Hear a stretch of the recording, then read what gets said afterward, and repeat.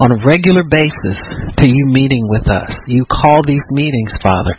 You ordain that we come here in your presence and hear what you have to say. So I thank you, Lord, for giving me the words that you want me to say and sharing the things you want me to share, encouraging your people in you today. In Jesus' name, amen and praise God. Amen. So we're going to talk today about the fact that revival is coming. Amen. Revival is coming. And we don't have to doubt that because it's been spoken prophetically in so many different ways. So I thought I would share some of the things that I've been getting from God recently, and understanding what's going on, what the Spirit is saying to the church of the living God. We are living in prophetic times, and I think it's important for us to understand the times in which we are living. God is always wanting to add to the church, and I think sometimes we forget that because we sometimes will judge it on the basis of how many people we come in contact that we get a chance to share the gospel with. I know sometimes I think to myself, God, it's been so long since I even had an opportunity to speak to somebody, I mean outside of church people, to speak to anybody about you, and then we think that's our fault because maybe we don't pray enough, we don't believe enough, we don't ask God to, put us in the path of people, etc., etc. So we can always find a reason to condemn ourselves, but I think it's best to understand the times in which we live, the things that God is doing, what He's speaking and what He's saying, because Jesus is still head of the church. It's not anybody you like and on television. It's not your local pastor. It's not anybody but the Lord Jesus Christ. And I think that if we will listen to Him and stay attentive to His voice and stay in sync and in line with what God is doing in the earth, that will give us joy and give us contentment and cause us to peace out and not be so wound up about what's coming, when it's coming. What happens when the church starts to get ahead of God, behind God? We don't let Jesus reign as head of the church. We'll start to try and figure out what the church needs to do to get stuff going. And I think that's probably the worst thing that we can do, because that has caused people to manufacture false moves of God. It's caused people to manufacture answers that are not there. It's caused us to do many, many things that aren't expedient and don't get the job done. And then it'll cause fallout where people will say, well, the reason we don't have more souls won is because, and they'll start to get critical of the body of Christ, and you are criticizing the Lord when you do that. And I don't think people are aware of that, because it's so common to hear, well, the church needs to pray more. And the reason that we don't have a move of God is because the church needs to do that as though we're in charge of things. And it's so common. You hear it all the time. People get bored. They don't have anything profound to say, and then they'll start picking at themselves. See, when you criticize the Lord's body, you really criticize yourself. I can remember many years ago, Pastor Shirley's kids would say, Mama, Daddy mad at you. She said, do you realize if he mad at me? They would say, Daddy gonna run away and leave you. She said, if he leave me, he leaving you too. Are you crazy? It was so funny. She would just bring them back into, cut that out. When you pick it on me, we're all a body. We're a family. What hurts one hurts the other. That was the whole point of it. And so, but you know how kids are. They always want to start, getting smart and all that kind of stuff. But she knock them back into shape real quick, so, and it's good to stay sober in your thinking, don't get excited about finding problems, because if it is a problem and it's affecting the church, you're a part of the church too, Don't levy criticism against, why should the hand say to the eye, I have no need of you, pick the body apart. Allow the body to stay intact so we can move forward as a body. We can get the work of the ministry done, instead of criticizing, get in your word more. Find out how to make your ministry more powerful if you got one, and if you don't have one, get on your face before God until He shows you what you're supposed to be doing. So there's always constructive things that we can do to build our faith and stay on the ready for God. This is a race of endurance. It's not the sprinter who can jump out ahead of the pack and just kind of wait around and see who shows up. This is about enduring to the end. It's easy to serve God on a short term.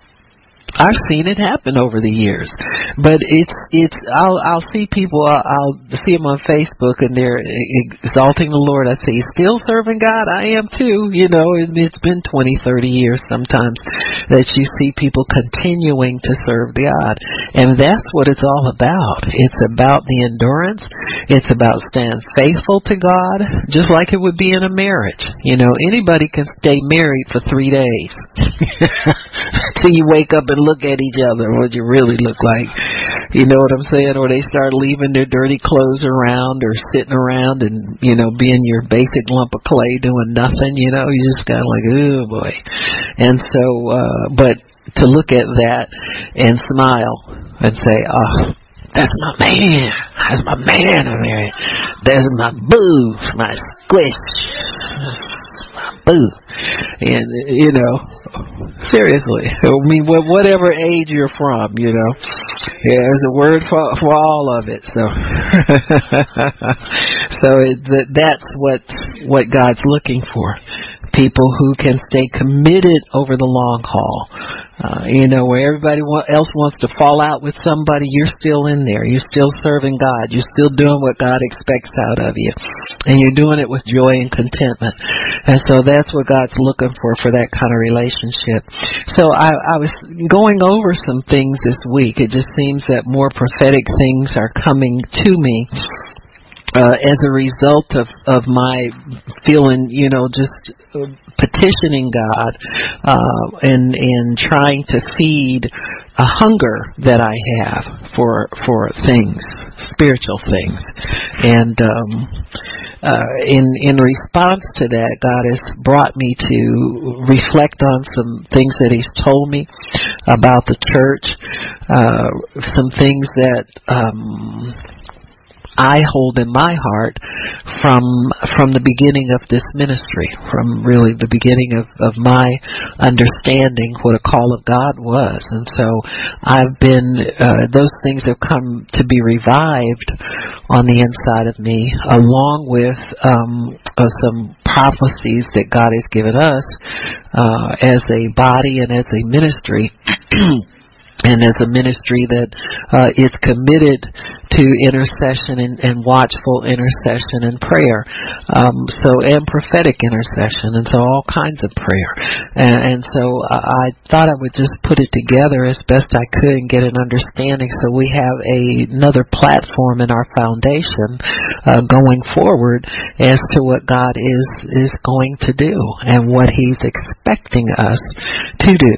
So if we start in the book of Acts in chapter 1, we see Jesus' last words. So this is kind of after the resurrection. So I'm like, if tomorrow's Sunday, I'm on Monday already, okay, or 40 days past Monday or somewhere at Pentecost. Anyway, and in Acts chapter 1, The Apostle Paul is writing this book, and he says in not Paul, this is, who is Luke, the physician? He wrote Acts, right? He says, in my former book, Theophilus, I wrote about all that Jesus began to do and to teach until the day he was taken up to heaven after giving instructions through the Holy Spirit to the apostles he had chosen. After his suffering, he presented himself to them and gave many convincing proofs that he was alive. He appeared to them over a period of 40 days and spoke about the kingdom of God. On one occasion, while he was eating with them, he gave them this command: do not leave Jerusalem, but wait for the gift my Father promised, which you have heard me speak about. So he's talking about the Holy Spirit. For John baptized with water, but in a few days you will be baptized with the Holy Spirit. Then they gathered around him and asked him, Lord, are you going at this time to restore the kingdom of Israel? He said to them, it is not for you to know the times or dates the Father has set by his own authority, but you will receive power when the Holy Spirit comes upon you. In other words, what he's telling them is that you need this baptism in the Holy Spirit in a big way. Because y'all keep thinking I'm talking about your little world, who's going to sit at my right hand, who's going to sit on my left. See, if it's one thing the baptism of the Holy Spirit does for you, it expands your vision of your place in the world. It's not about you and your little household and whether you're going to be rich or whether you're going to be important or whether you're going to be influential or whether you're going to have Caesar bowing down to you for a change or any of that nonsense. But this has to do with you as a member of a worldwide kingdom. And it takes you out of... It expands your understanding of who you are like 1,000-fold. You begin to see yourself as a person of influence, spiritually speaking, to impact the whole world. So you get this mentality, like, you'll see sometimes people who belong to certain churches think that because it's the church in the city that makes them somebody. They don't have a kingdom worldview. They just see themselves as important because in their little neck of the woods, this is the biggest thing going and they got to be a part of it. When you see yourself as far as the way God sees you as a member of his body and as an ambassador for his kingdom, all of that falls off of you. You are not limited to advancing your whatever it is, whoever's t-shirt you wear and what you call yourself and all that. You're not advancing just you. You're advancing God's agenda, and God's no respecter of persons. He doesn't love you because you got the church in the city and love you any more than he loves somebody else. There's so many people who see themselves, you'll see that the revival's going to hit here, it's going to hit here, and everybody's fighting over it like, isn't it for everybody? And whatever he's doing is for everybody. It's not just for your little spot here, and I got news for you. There have been revival outbreaks in almost every major city in every region in this nation. They come and they go. Our job as watchmen is to make sure they come and stay. We don't want the come and go anymore. We want the come and the stay. And so many times where God decides to manifest his glory has nothing to do with the staying power of the people who are assembled there. It's just God does things after the counsel of his own will. If we will be faithful and pray for him to initiate things, he'll get them started. But then there's the prayer that has to keep it going, and it has to keep it pure, it has to keep it this, and that takes dedication to understand what it is that you're called to do. Many times people who are given over to prayer don't really care how long they pray, how much they pray, what they pray for, and how long it takes. They're just given over to that spirit. Like Jesus forever lives to make intercession for us, and I feel like that's what we can all live for if we just tap into that part of His Spirit where we live to make intercession. And we don't quit praying. We don't faint on the job. We don't stop. We don't say, well, I used to pray. Oh, yeah, we used to get together and we had a great prayer. No, we still do that. You don't start and stop a job for God. And that's why revivals peter out, because people quit praying. Or they get caught up in, you hear everybody's coming here for this, they're coming here for that, they're coming here. They had some outpours in Florida. They had Toronto for a minute.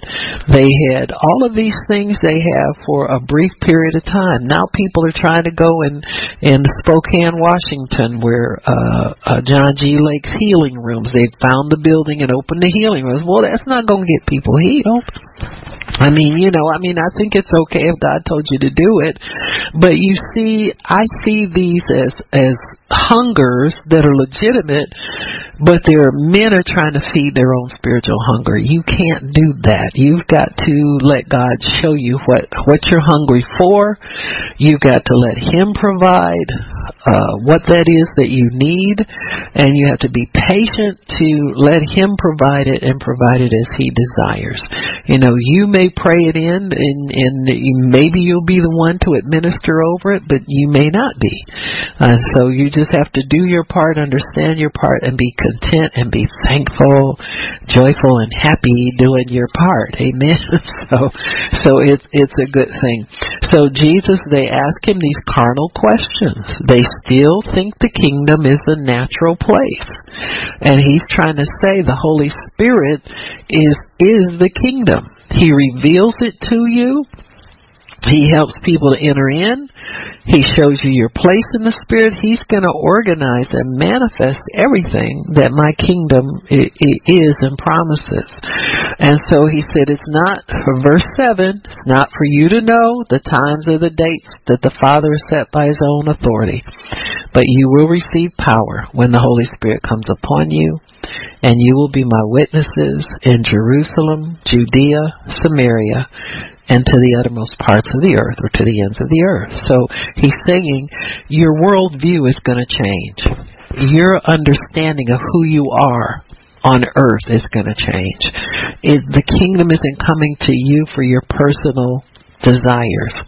The kingdom is coming to you because it's bigger than you are, and it's going to cause you to affect the world. And so He says, and after He said this, He was taken up from their eyes, and a cloud hid Him from their sight. And they were looking intently up into the sky as He was going, when suddenly 2 men dressed in white stood beside them. Men of Galilee, they said, why do you stand here looking into the sky? This same Jesus, the same one, who has been taken from you into heaven will come back in the same way you have seen Him go into heaven. So we know in one of the epistles, I think it's 1st or 2nd Thessalonians, it tells you how the Lord will come back. He will descend with a shout and the voice of the archangel and the trump of God, and the dead in Christ will rise first, and you who are alive and remain will be caught up forever to meet the Lord in the air. And so we know that Jesus is coming back because He promised it right here. 2nd Thessalonians, He confirms it again. And so we see the church being organized here under the direction of the Holy Spirit. The Holy Spirit administers the church of the living God. So the apostles go back to Jerusalem. They begin waiting on God. And how many of you know some people don't know how to wait very long? So the number dwindles from over 500 people to about 120 at the day of Pentecost, when it was fully come. It looks as though Jesus was 40 days on earth and then taken up into heaven, and just 10 days later, the Holy Spirit came. So He said, not many days hence. Some people can't even wait not many days, let alone many years, many months, many anything. And so it's good to stay in that place of anticipation. I believe that God responds to people who wait in faith. So the people who were discouraged, like John and his kids maybe came 3 days and they said, well, I'm going to go to work and I'll be back on Saturday, and never show up. See what I'm saying? And that's how people drop out of service to God and they miss the day of their visitation because they can't recognize what's visitation. Many times people are looking for what their carnal minds tell them and what their flesh can appreciate. And so when your flesh and your carnality is engaged, you'll miss God every time. If you don't stay connected by the Spirit, you won't be able to appreciate spiritual things when they happen. And see, many Christians think they're spiritual people, but when God shows up, this is what separates the girls from the boys, the men from the carnal from the spiritual, is when God really shows up. And it's a stumbling block many times to many people. They stumble because they're looking for one thing, or your mind will train you to look for certain things to come a certain way, and when it doesn't please your carnal mind that it's coming, or it may cause you to question what you thought in the past, then that's when people stumble over stumbling block. And there are lots of them out now. I see many stumbling stones for people that they are stumbling over, and you kind of have to look back and say, now wait a minute, God, you said so and so and such, and this is and that, and I remember you said it, and that was confirmed. Why is it that half of your church thinks that this isn't you right here and the other half thinks it is?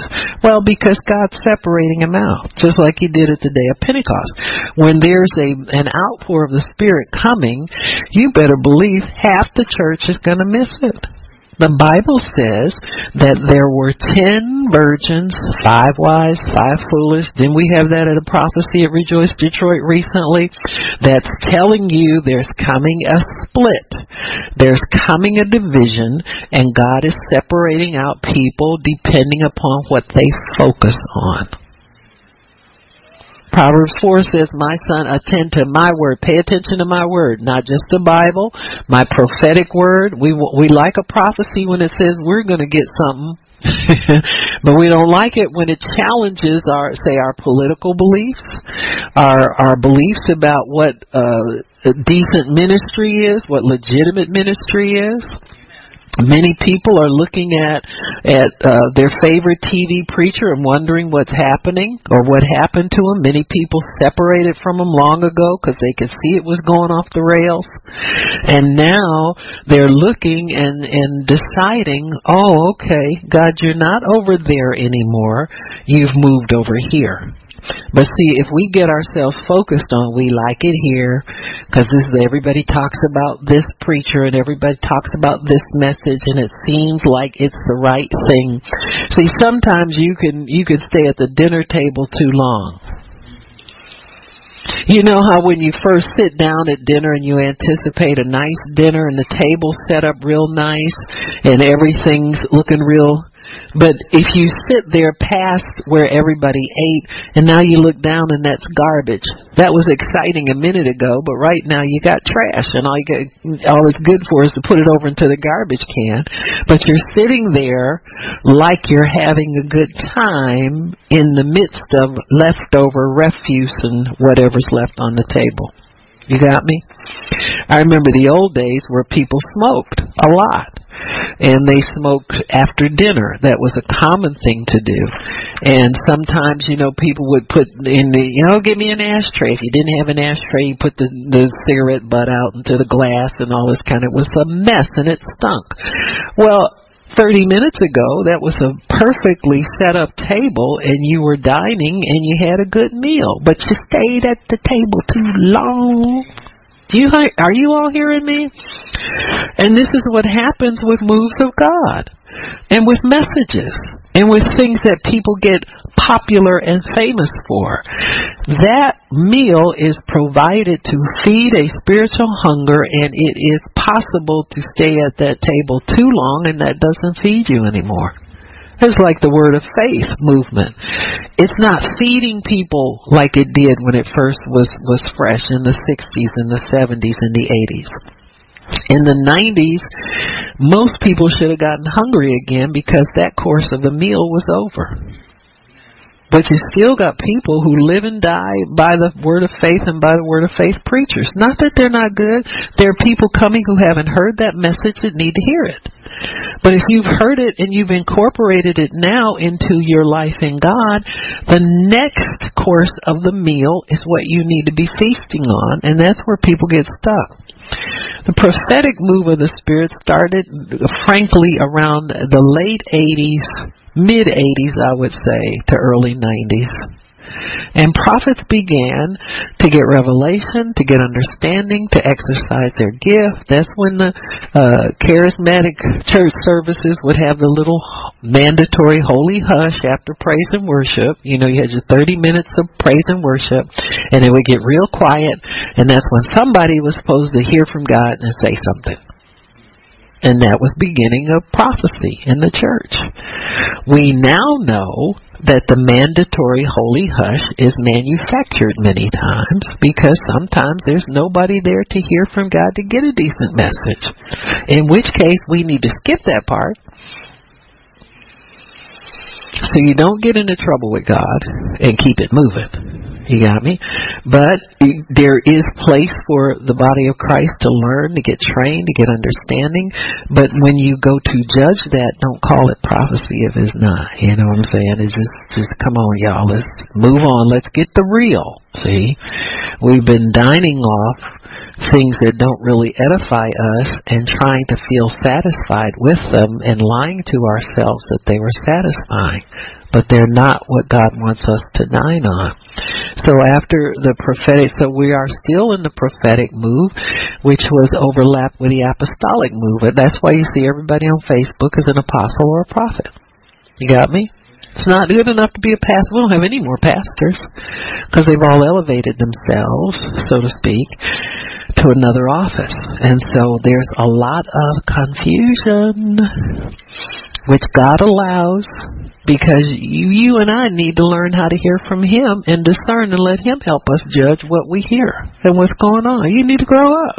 Part of growing up is understanding right and wrong, good and bad, God and not, what's coming from God and what's not coming from God. And so as the prophetic move progresses, we see many people in the Word of Faith movement refusing to embrace the prophetic. And that's where that movement peters out and frankly kind of loses steam. That's why confession is dry. People don't even believe in confessing the Word anymore. You know, we start rebuking each other with the Word and acting like we knew what was going on. Just, that's not working. You know what I'm saying? It's not because you need an anointing to make it powerful. You can confess the Word all you want to, but if God's not anointing it and making it manifest, it's not going to do anything. So you need another anointing to add on top of that one so it'll go forward.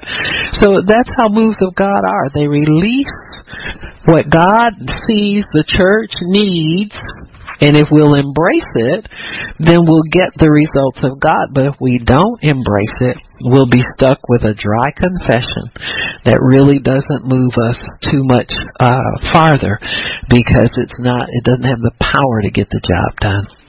And so that's where many people get stuck with things. They get bored with things. And, you know, I've been praying for such a long time. This hasn't happened.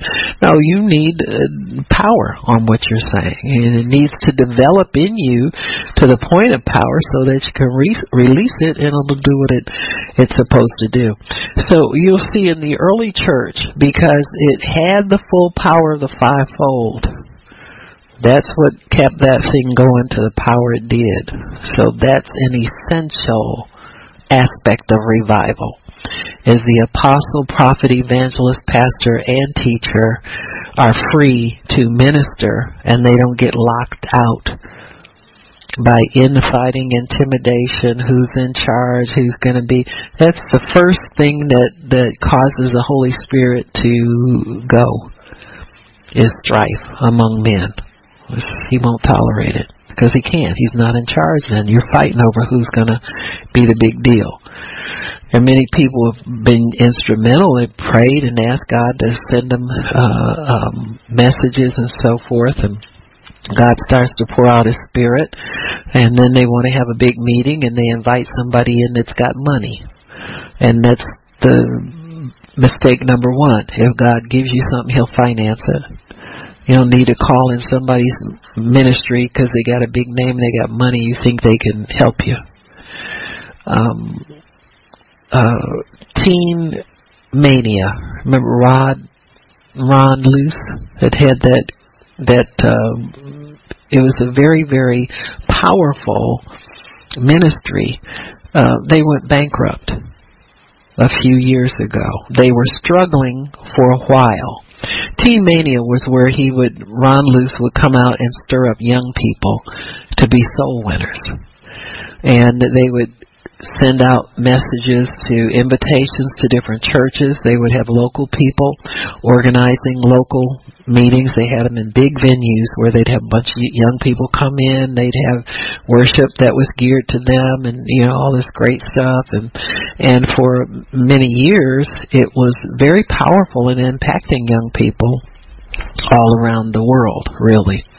And they began to struggle probably about 10, 15 years ago, struggle financially, and they called in a big name minister that I will not mention their name. This person has millions and millions of dollars, God's blessed them with through their efforts selling books and, preaching. They're on television, all this stuff. That person, now this was revealed by somebody who worked as an administrator in Teen Mania. That person that they called in demanded so much money from them up front to come. All this, all that, all the other. See, if God sends you help, the help won't cripple you. The help won't bankrupt you and steal from you. And so instead of lending their support to help this ministry to get back on their feet, they just came in with a lot of demands, and by the time those demands were met, the money really dried up. And so if God's not pleased with something you do, He will let you know. And so Teen Mania finally had to close their doors, and they don't do those meetings anymore. So we have to, and I say that just to let you know how delicate these moves of God are, in that when they start, they have to stay focused. I believe there must be vision to make these things, to get them started, to keep them on track.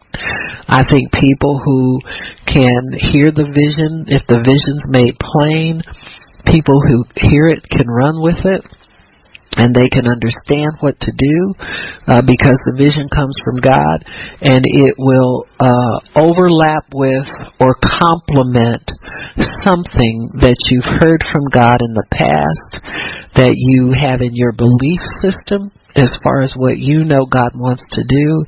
It will fit.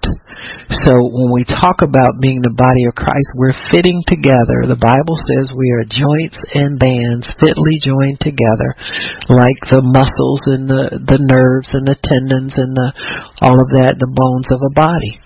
So we are fitting together as pieces.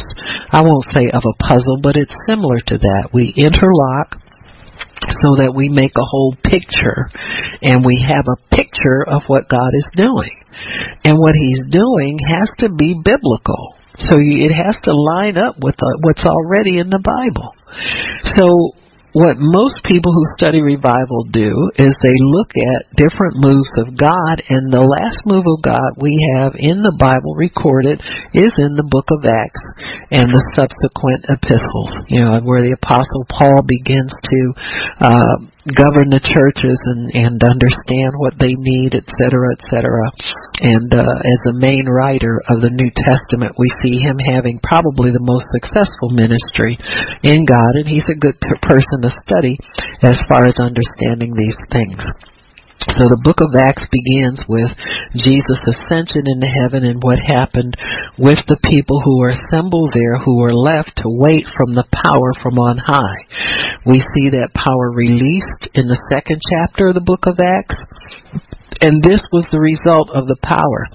If you look in Acts chapter 2 and verse 40, Peter is preaching to a group of people that are just assembled there in Jerusalem, where the Spirit of God begins to pour out. The Spirit of God will pour out His power on our words. God will give you message, preaching, whatever it is that the Spirit of God tells you that crowd needs to know, that's what comes out. So the preaching in different revivals has varied, but it has always been to make people have an encounter with a holy God, to take a sinful people and bring them face to face with a holy God where they can confront their sin, repent of their sin, and receive God's holiness. That's what revival really is.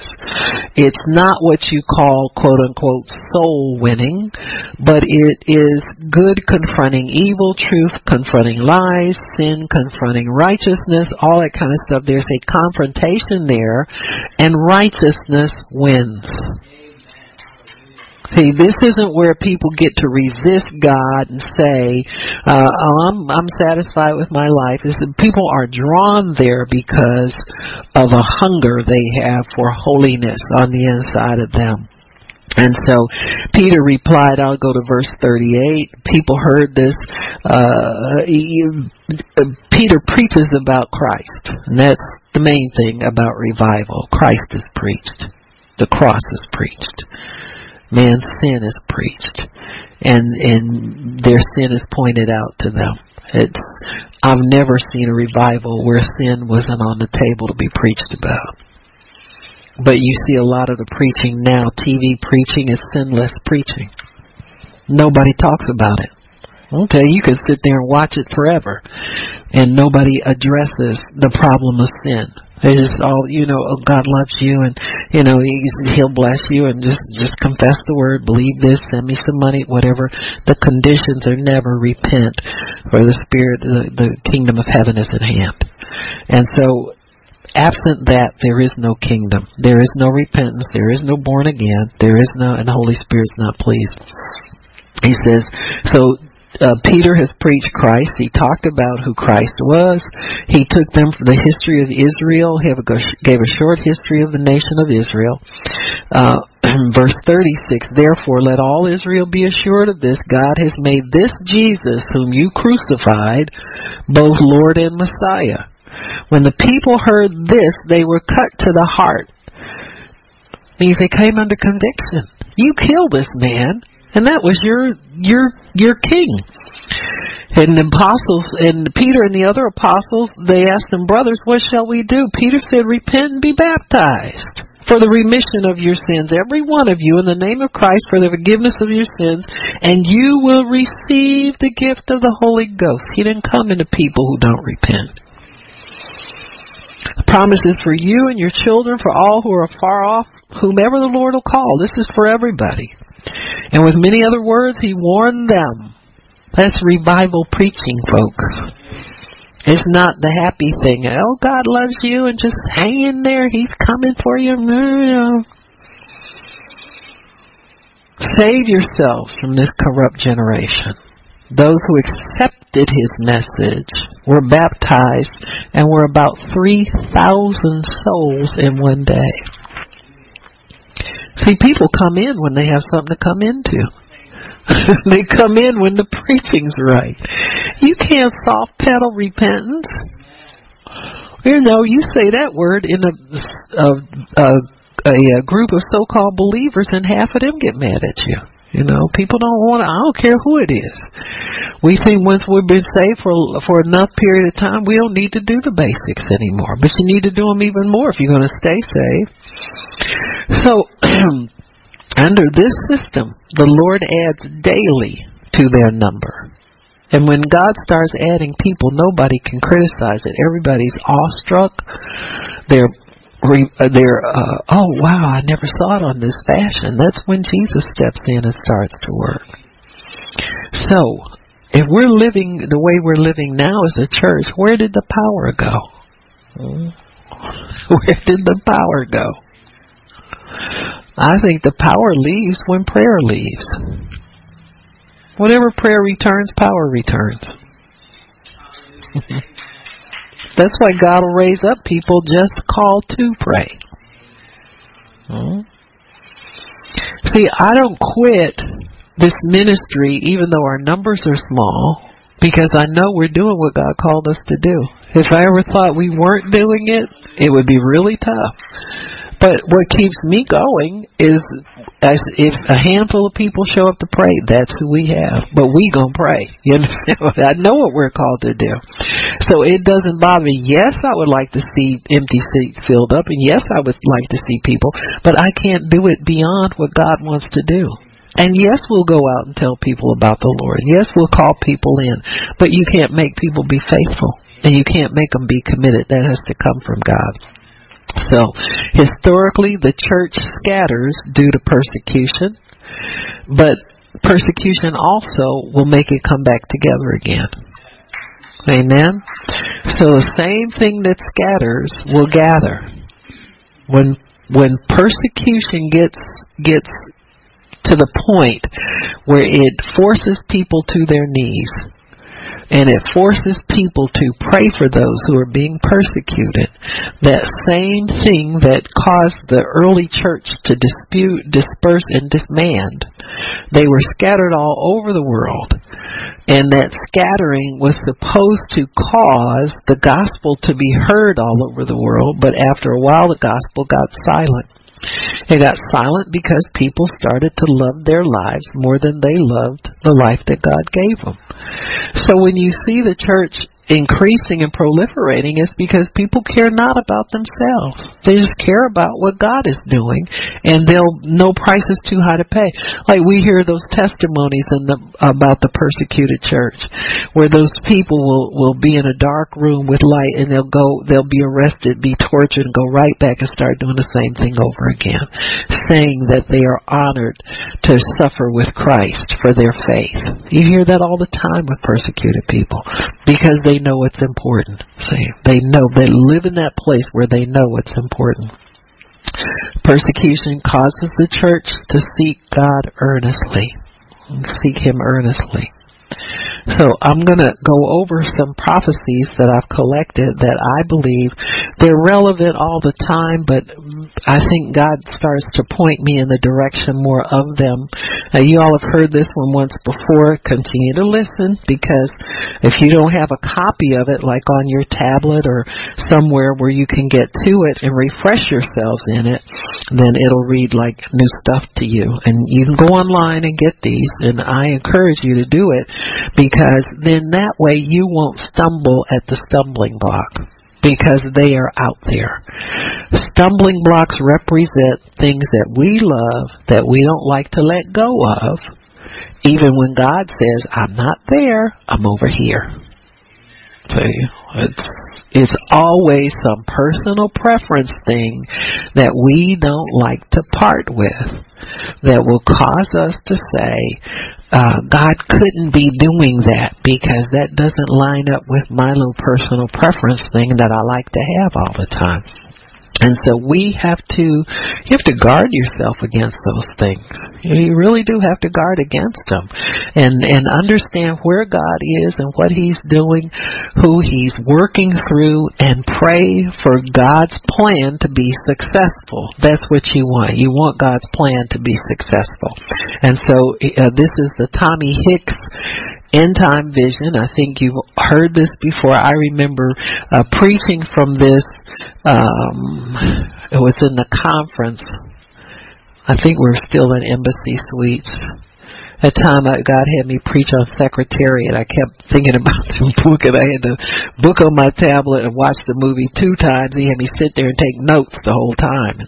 And so I kind of didn't understand it for a minute, and then he began to tie it all together. But I think that was in 2009 maybe, 2010. Something like that. But that's been a while back, so you can still get that teaching on tape if you want to bring yourself up to where we are now. I encourage you to do it. That'll feed you more than trying to confess for something. You understand what I'm saying? Because these things are imminent, and I believe God's true to His Word. He says in Amos, He says, believe His prophets and prosper. So you can't ignore what prophets, the true prophets, and now there's false of everything out there. I'm not talking about, I suppose they are not. You'll know on the inside of you. You need to learn how to ask the Holy Spirit to show you what's God and what's not God. And let's grow up here and quit being babies about everything. Because there is a move of God coming. You want to be on the right side of it. You don't want to be out there fighting what God does. You don't want to be there. And it's my job to inform you when these things happen. As a prophet of God, I have to let you know what's coming and keep you prepared for it, because I believe you've stood with God all this time so you don't miss what's coming. You want to be a part of what God's doing. You don't want to miss it. So this says the vision of the body of Christ in the end time ministries. My message begins July 25th about 2:30 in the morning at Winnipeg, Canada. Now Tommy Hicks was a preacher, an evangelist. There was a powerful revival in Argentina in 1954. Some of you weren't even born yet. Most of you weren't. And if you want to believe me, I wasn't either. I was probably around, but not born. No, okay, I was here, all right. I didn't hear about the revival, though. But anyway, we'll move on. But anyway, God gave this to him on July 25th, 1961. I know y'all wasn't here then either. Whatever. I don't care. What are you grinning about, Ms. Wanda? Just barely. He was here somewhere.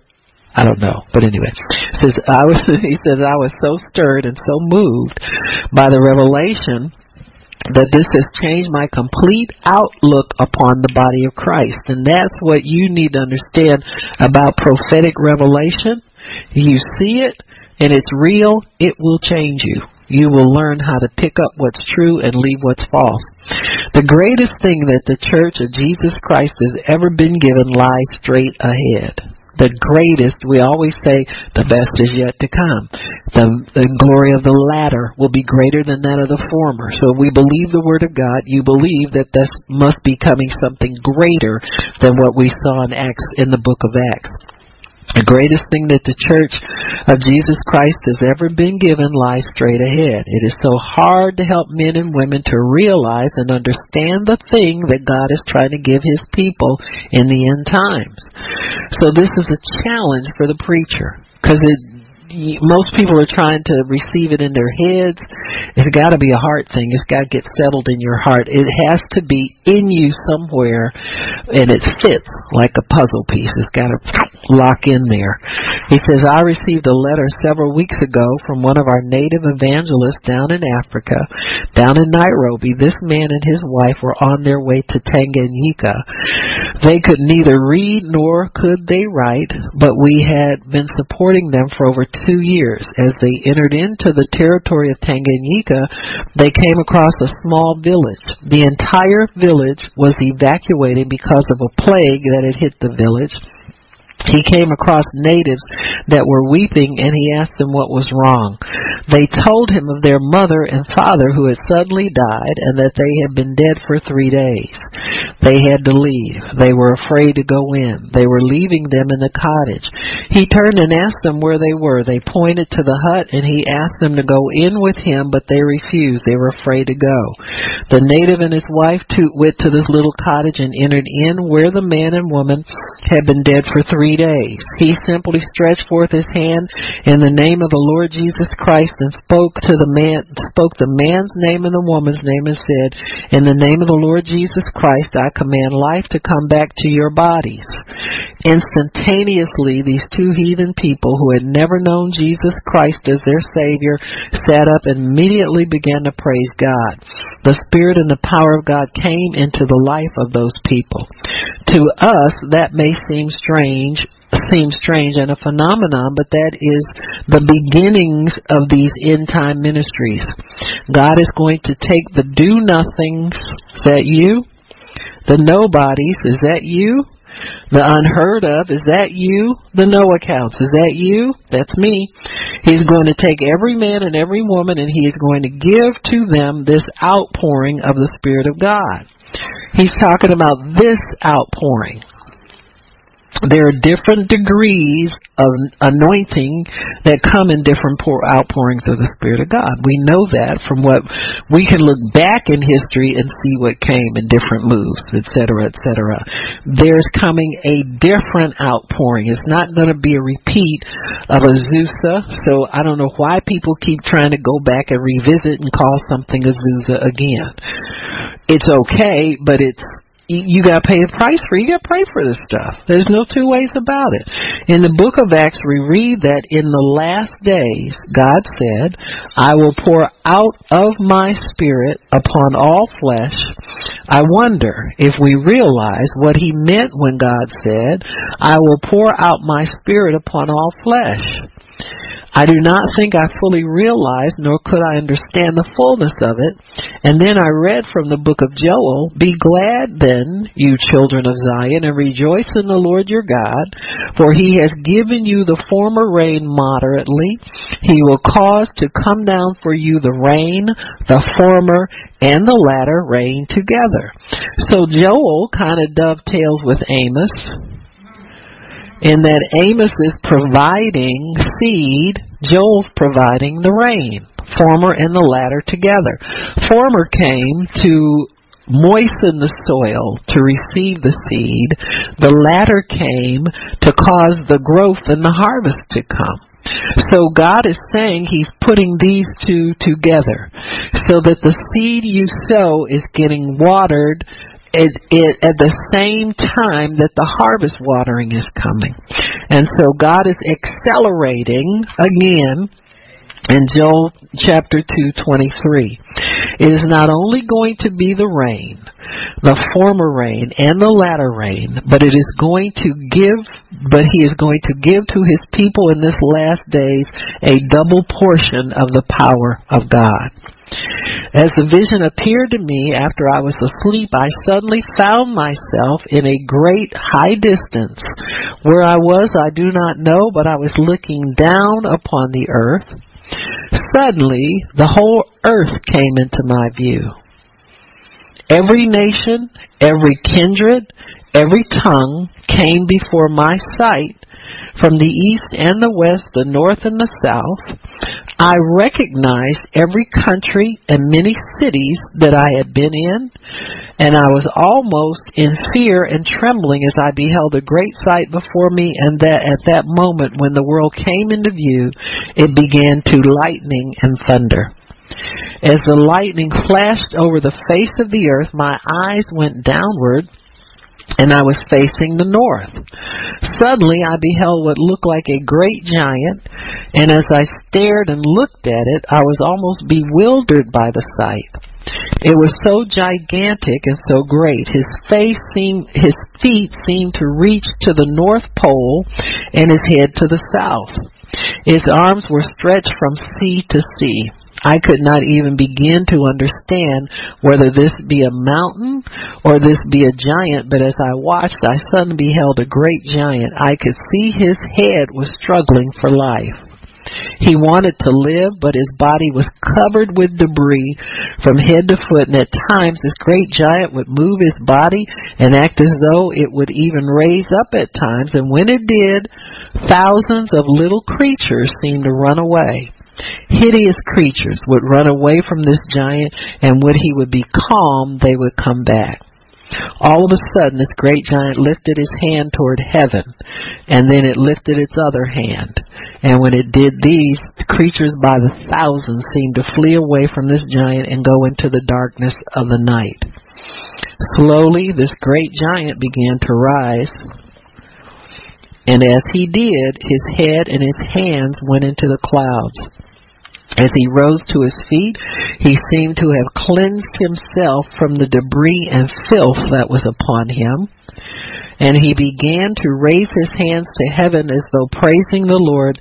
As he raised his hands, they went into the clouds. Suddenly, every cloud became silver, the most beautiful silver I've ever known.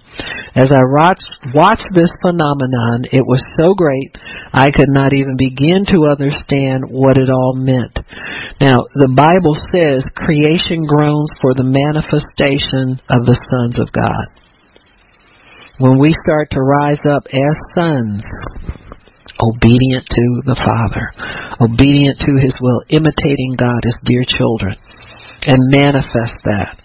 It says, I was so stirred as I watched it, and I cried to the Lord and said, "O Lord, what is the meaning of this?" And I felt as if I was actually in the Spirit, and I could feel the presence of the Lord even as I was asleep.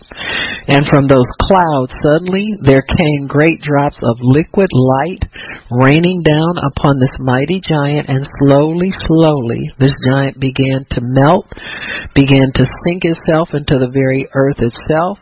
And as it melted, his whole form seemed to have melted down upon the face of the earth, and this great rain began to come down. Liquid drops of light began to flood the very earth itself, and as I watched this giant that seemed to melt, suddenly it became millions of people over the face of the earth. As I beheld the sight before me, people stood up all over the world. They were lifting their hands and they were praising God. At that very moment there came a great thunder that seemed to roar from the heavens. It turned my eyes toward the heavens, and suddenly I saw a figure in white and glistening white, the most glorious thing I've ever seen in my entire life. I did not see the face, but somehow I knew it was the Lord Jesus Christ. And he stretched forth his hand. As he did, he would stretch it forth to one, to the other, and to another. And as he stretched forth his hand upon the nations and the people of the world, men and women, he pointed toward them. This mighty liquid light seemed to flow from his hands onto them. And the mighty anointing of God came upon them, and those people began to go forth in the name of the Lord. I do not know how long I watched it. Seemed it went into days and weeks and months, and I beheld this Christ as he continued to stretch forth his hand. But there was a tragedy. There were many people, as he was stretching forth his hand, that refused the anointing of God and the call of God. That's why it's so important to listen with the hearing of God, and don't stumble at the stumbling stone. Don't love anything so much you can't let go of it if God tells you need to for his sake. Always receive more power. Don't shy away from the power of God. He said, I saw men and women that I knew, people that I felt would certainly receive the call of God. But as he stretched forth his hand toward this one and toward that one, they simply bowed their head and began to back away. Loved their lives more than they loved Christ. And as each of those seemed to bow and back away, seemed to go into darkness, blackness seemed to swallow them everywhere. I was bewildered as I watched it, but these people that he had anointed, hundreds of thousands of people all over the world, in Africa, England, Russia, China, America, all over the world. The anointing of God was upon these people as they went forward in the name of the Lord. I saw these men and women as they went forth. They were ditch diggers, washerwomen, rich men, poor men. I saw people who were bound with paralysis and sickness and blindness and deafness. As the Lord stretched forth to give them his anointing, they became well. They became healed, and they went forth. So Because see, the way to stay healed is to let God use you. Just work for God. You get something of God in you that you know He wants you to do, He'll make you well. It's not a problem. He's not going to make people well to go gallivant and do what they want to do, though. It's got to be purpose to your life. And this is the miracle of it. This is the glorious miracle of it. Those people would stretch forth their hands exactly as the Lord did, and it seemed as if this were some liquid fire in their hands. As they stretched forth their hands, as they stretched forth their hands, they said, "According to my word, be you made whole." As these people continue in this mighty end-time ministry, I did not fully realize what it was. And as I looked to the Lord and said, "What is the meaning of this?" He said, "This is that." Man, you heard that before. Always ask God to interpret. Don't ever assume you know what's going on. This is that which I will do in the last days. I will restore all that the cankerworm, palmerworm, and caterpillar, I will restore all that they have destroyed. This my people in the end time will go forth. As a mighty army, they shall sweep over the face of the earth. Now this is from Joel as well. As I was at this great height, I could behold the whole world. I watched these people as they were going to and fro over the face of the earth. Suddenly there was a man in Africa, and in a moment he was transported by the Spirit of God, and perhaps he was in Russia, or China, or America, or some other place, and vice versa. All over the world these people went, and they came through fire, they came through pestilence, they came through famine, neither fire nor persecution, nothing seemed to stop them. Again, that's from Joel. The army of the Lord. You know, we pray that prayer. Angry mobs came to them with swords and with guns, and like Jesus, they passed through the multitude, and they could not find them, but they went forth in the name of the Lord, and everywhere they stretched forth their hands, the sick were healed, the blinded eyes were opened.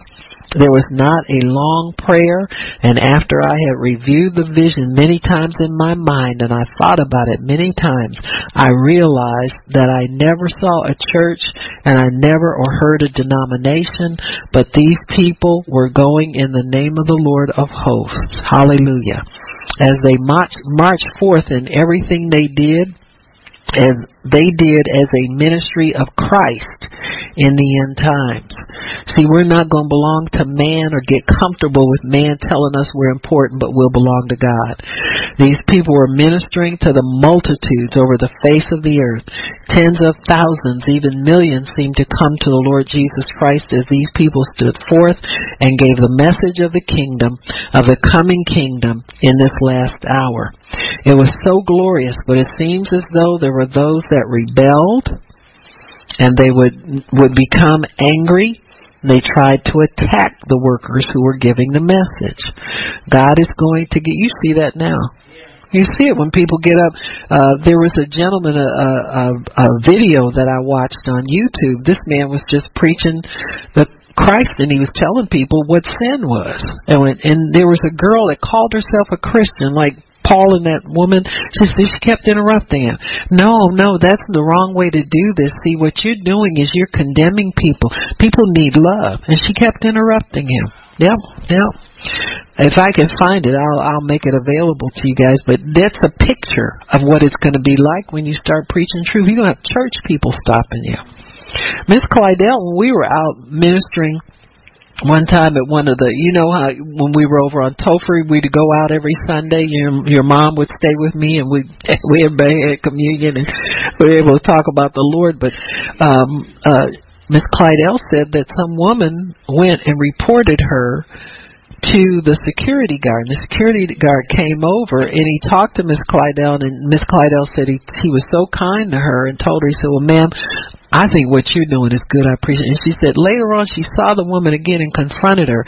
And she told the woman, she said, "Ma'am," and the woman said, "Well, they were just talking," and the woman was still angry with her. And Miss Clydell said, "Well, I'm trying to get people saved." She said, "Well, I'm saved." And Clydell said, "You know what? I thought you were working for the enemy." He told her that. And so, you're going to have people that are working for the devil that think look at the Pharisees. That's so common with church people. God is going to give the world a demonstration. That's what we need. Demonstration in this hour that the world has never known. These men and women are of all walks of life. Degrees will mean nothing. I saw these workers as they were going over the face of the earth. One would stumble and fall, another would come back and pick him up. Amen. They won't thrust one another. Everybody will walk in his own rank. That's the book of Joel again. There was no big I or little u, but every mountain was brought low and every valley was exalted. And they seemed to have one thing in common. There was divine love, a divine love that seemed to flow forth from these people as they worked together and as they lived together. It was the most glorious sight that I've ever known. Jesus Christ was the theme of their life.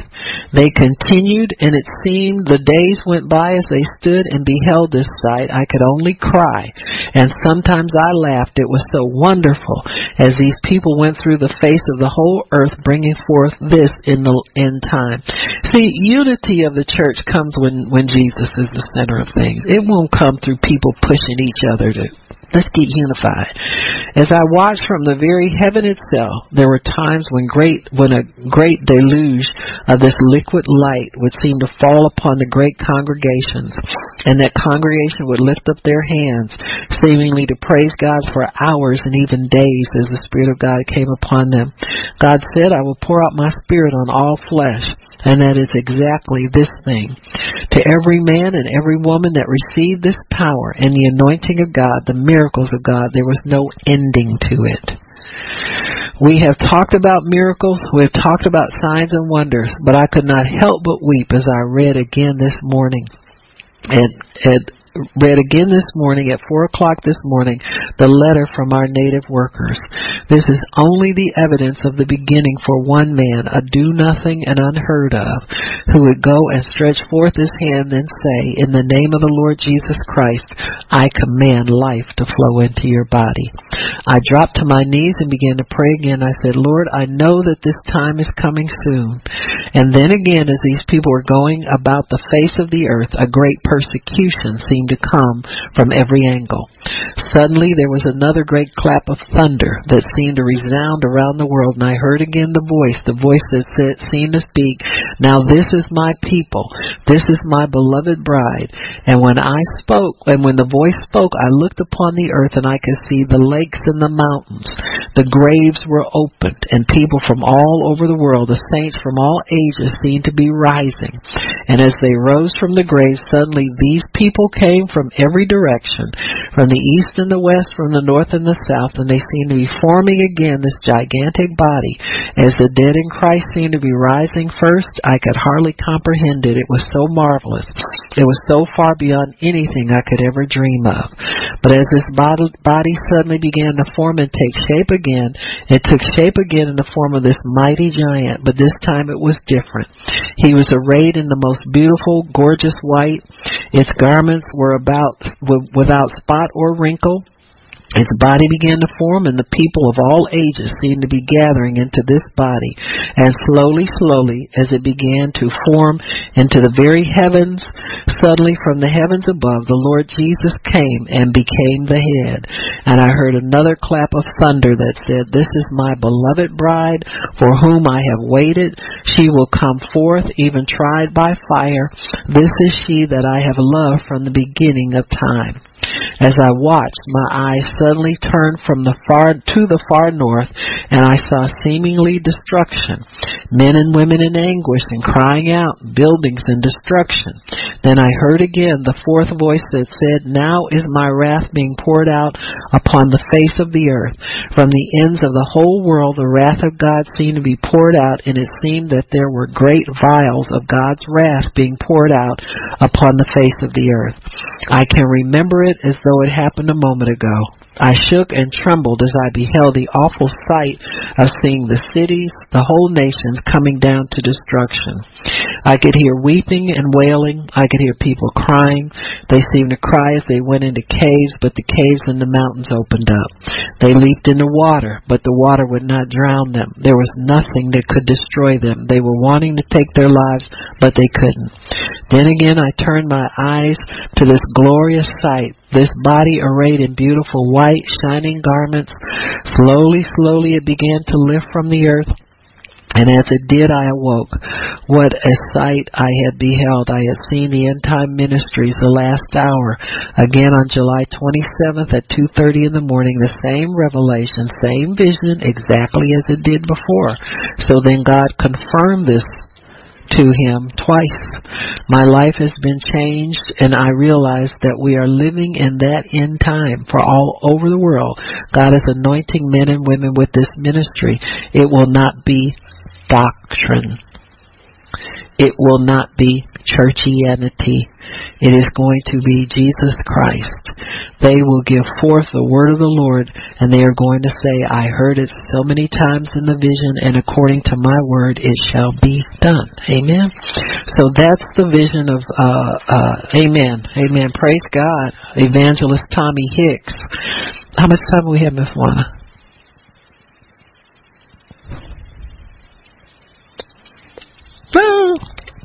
Okay, now this one is Prophet Bob Jones, who I think he passed away in 2012. It's been recently. Might have been later than that, maybe 2013 or 14. But this was given by him in 2005.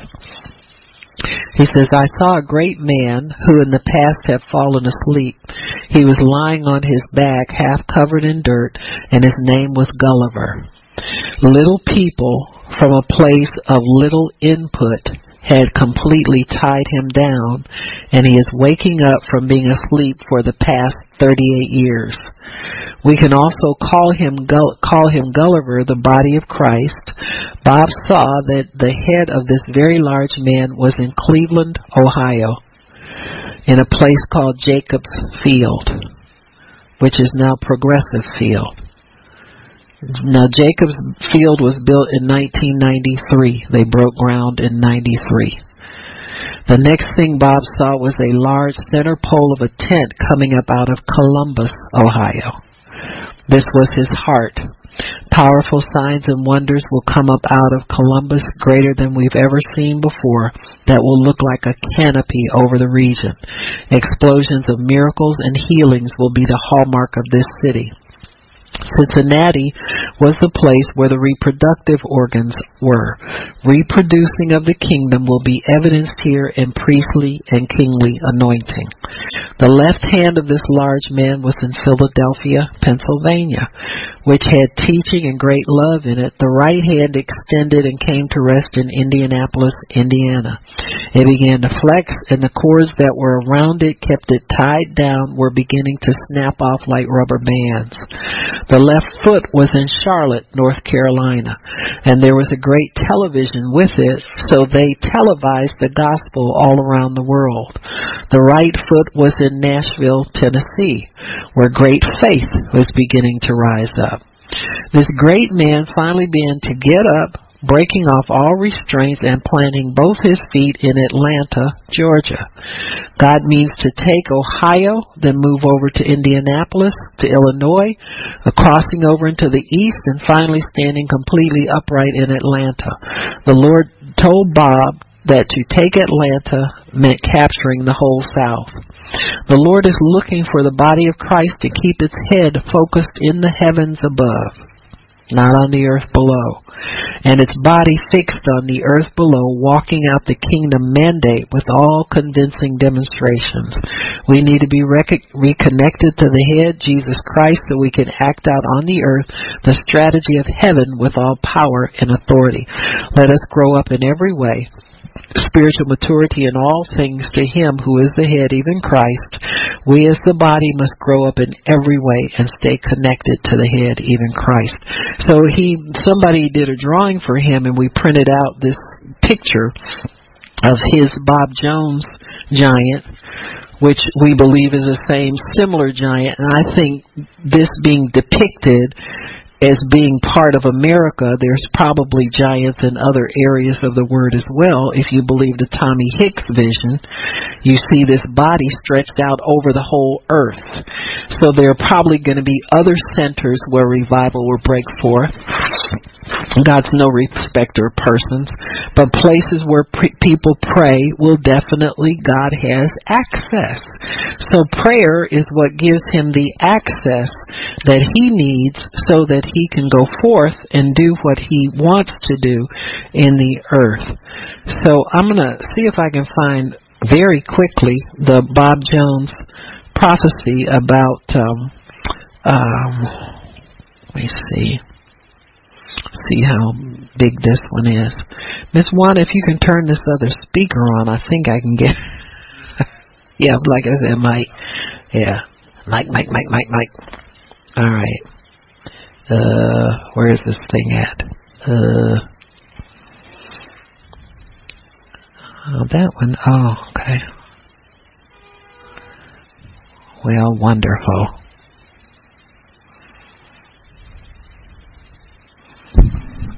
Well, this is no good. I'm going to have to go on YouTube and get it. I might as well get it from my phone. See if you can grab my phone real quick. Miss Wanda's back there being charged. Sorry about that, gang. I don't have a proper assistant to, not that you ever get one to do. I don't know what I'm doing myself right about now, but I'm looking for it. Yeah, I think I'd rather have my phone. I can find it faster on there. It'll load. I thought I might be able to let you guys watch it because it is a video. But these are good just to hear. If we don't get them all on tape, Miss Wanda, that's fine. If we don't get them on the end of the tape. If you just want to start up another one, you can. However, let me see. Yeah, it's longer than that. Yeah, it's 3 of them. So, let me see if I can find them. There was one where God gave him a 100-year prophecy where he saw what God would be doing for 100 years in 10-year intervals. And that one was very timely because then you can gauge where you're at. Praise God. Okay. That's not it. I think these are probably text ones, huh?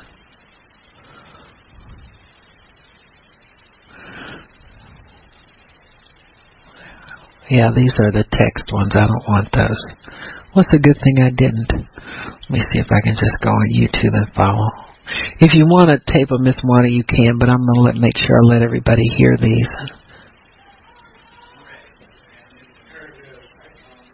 Okay.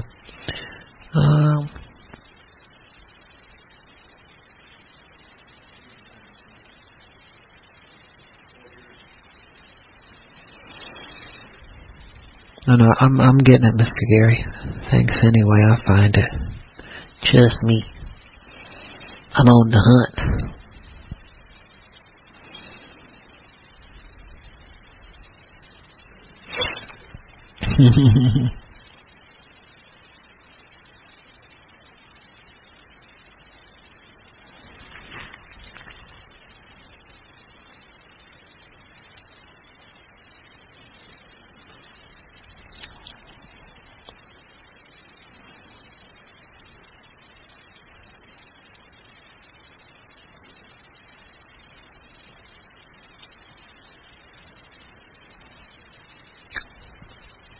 Okay. Where's my... Oh, yeah, like I said, let me turn it out. The Lord has showed you something for each decade. Can you expand on that? Got it. Years ago, he gave me a 100-year prophecy. The 1950s was revealed the power of God. William Branham, A. Allen, Oral Roberts, Jack Cole.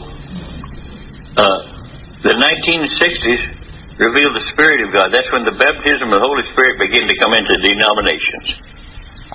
The 1970s was the Word of God. That's when really inspired teachers began to raise up and show us new understanding already of the written Word. The 1980s began to reveal the prophets of God, the inspired people that get the inspired Word. The 1990s we began to get a revelation of the government of God. The 2000s will be the glory of God. So a lot of these gold flakes, gold teeth, and everything is beginning to just on the verge of revealing the glory of God. The 2010s will reveal the faith of God. It's not how faith in God, it's how the faith of God. And so I think we're coming up to the key point of where we see the Holy Spirit and God moving so much that we believe it. And where our faith is in God, and when He speaks in us, we will proclaim His Word, and it will have the faith of God in it. The 2020s will reveal the rest of God, to where the body will come into a place of resting in God, where God will rest in us. And in this rest, the enemy will not be able to do warfare, because we're resting in God, and He's resting in us, and He will accomplish the things He means to do in a people that's at rest. He's always wanted a people that would come into His rest. There never has been one, but it's on the way. The 2030s will reveal the family of God. Such a unity, if you pick on one, you pick on all. And intercession, to where if you're picking on one, intercessors immediately all over come right in. It's the family. The 2040s reveal the coming forth of the kingdom of God, kingdom authority, kingdom sons of the kingdom. The 1950s reveal the sons of God. They'll grow into where they have a light on them and a likeness of the Son of God. And I saw up to 2060. That's as far as I saw. And the church was here. It wasn't beat down. It was walking in the glory of God. It had the power of God on it. It had the power over death. It had the power over weather. It had the power over everything. And we're in a time of growing. When I don't know what season it comes in there, but there will come a season in there. In those last 30 years, toward death will have no part over those that are the sons of God. Wow. There is a generation that won't know death, and I believe these youth is getting ready. And these youth is being prepared now, and those that's yet not saved, they won't be afraid of death, because they'll go every place in the world. They'll take it. You won't be able to stop them. And we know that in the last days that some of these, that if you take their lives, they have the power to raise it up again. And I was seeing that kind of resurrection power in the church in the last days. So I don't know when it will begin, but I rather felt that it would begin in the 2030s. Wow. Praise God. Amen. Praise God. Now that was Prophet Bob Jones. Let me turn this down. Oopsie. Okay. Bye-bye. Let me see.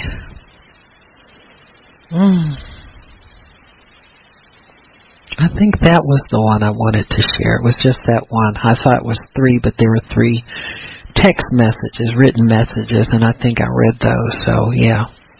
Yep. So that's that, where he has a timeline on things. It's kind of interesting. He used this giant analogy, and he talked about the giant having been asleep for 38 years. And so I was trying to count him. I was counting wrong. I said, oh, okay, God, well, whatever.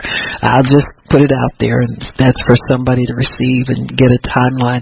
But I just encourage people to expect the more from God, expect more power. I think the more we can divorce ourselves from our little petty needs, wants, and being consumed with what what we need for our personal lives 24/7, and just know God's taking care of that. It's taken care of. Amen. It's real small in comparison to go ye into all the world. So praise God. So that's all I had. So if anybody needs prayer, you can come up and I'll pray for you. Father, we thank you for prophetic insight. We thank you for words of the Lord that are current and relevant, that speak to our hearts. Father, we want to be used by you in mighty power and demonstration of the Holy Spirit. So we thank you, Lord, for helping us to stay in line with what you're doing in the earth. Know that we have a place there. Know that we have a calling there. Know that you'll empower us, that you equip all that you call. You never lean on us to provide our own equipment. And we thank you for that, Father, in Jesus' name, that you would be glorified, Lord, in all the earth. In Jesus' name, amen and praise God. So if anybody needs prayer, come on up. But we're headed for glory, for great